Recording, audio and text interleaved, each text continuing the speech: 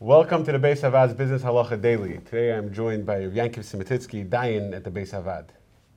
I got a hazmana for the Torah, and I showed it to my Rav, and I told my Rav exactly the story, what's going on. And my Rav said, you don't have to go. There's no case. There's no case here. You don't have to go. Can I just ignore this paper and throw it into the garbage?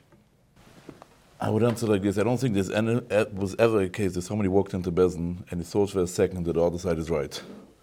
And obviously, if somebody gets Azmana, there's two sides to the story.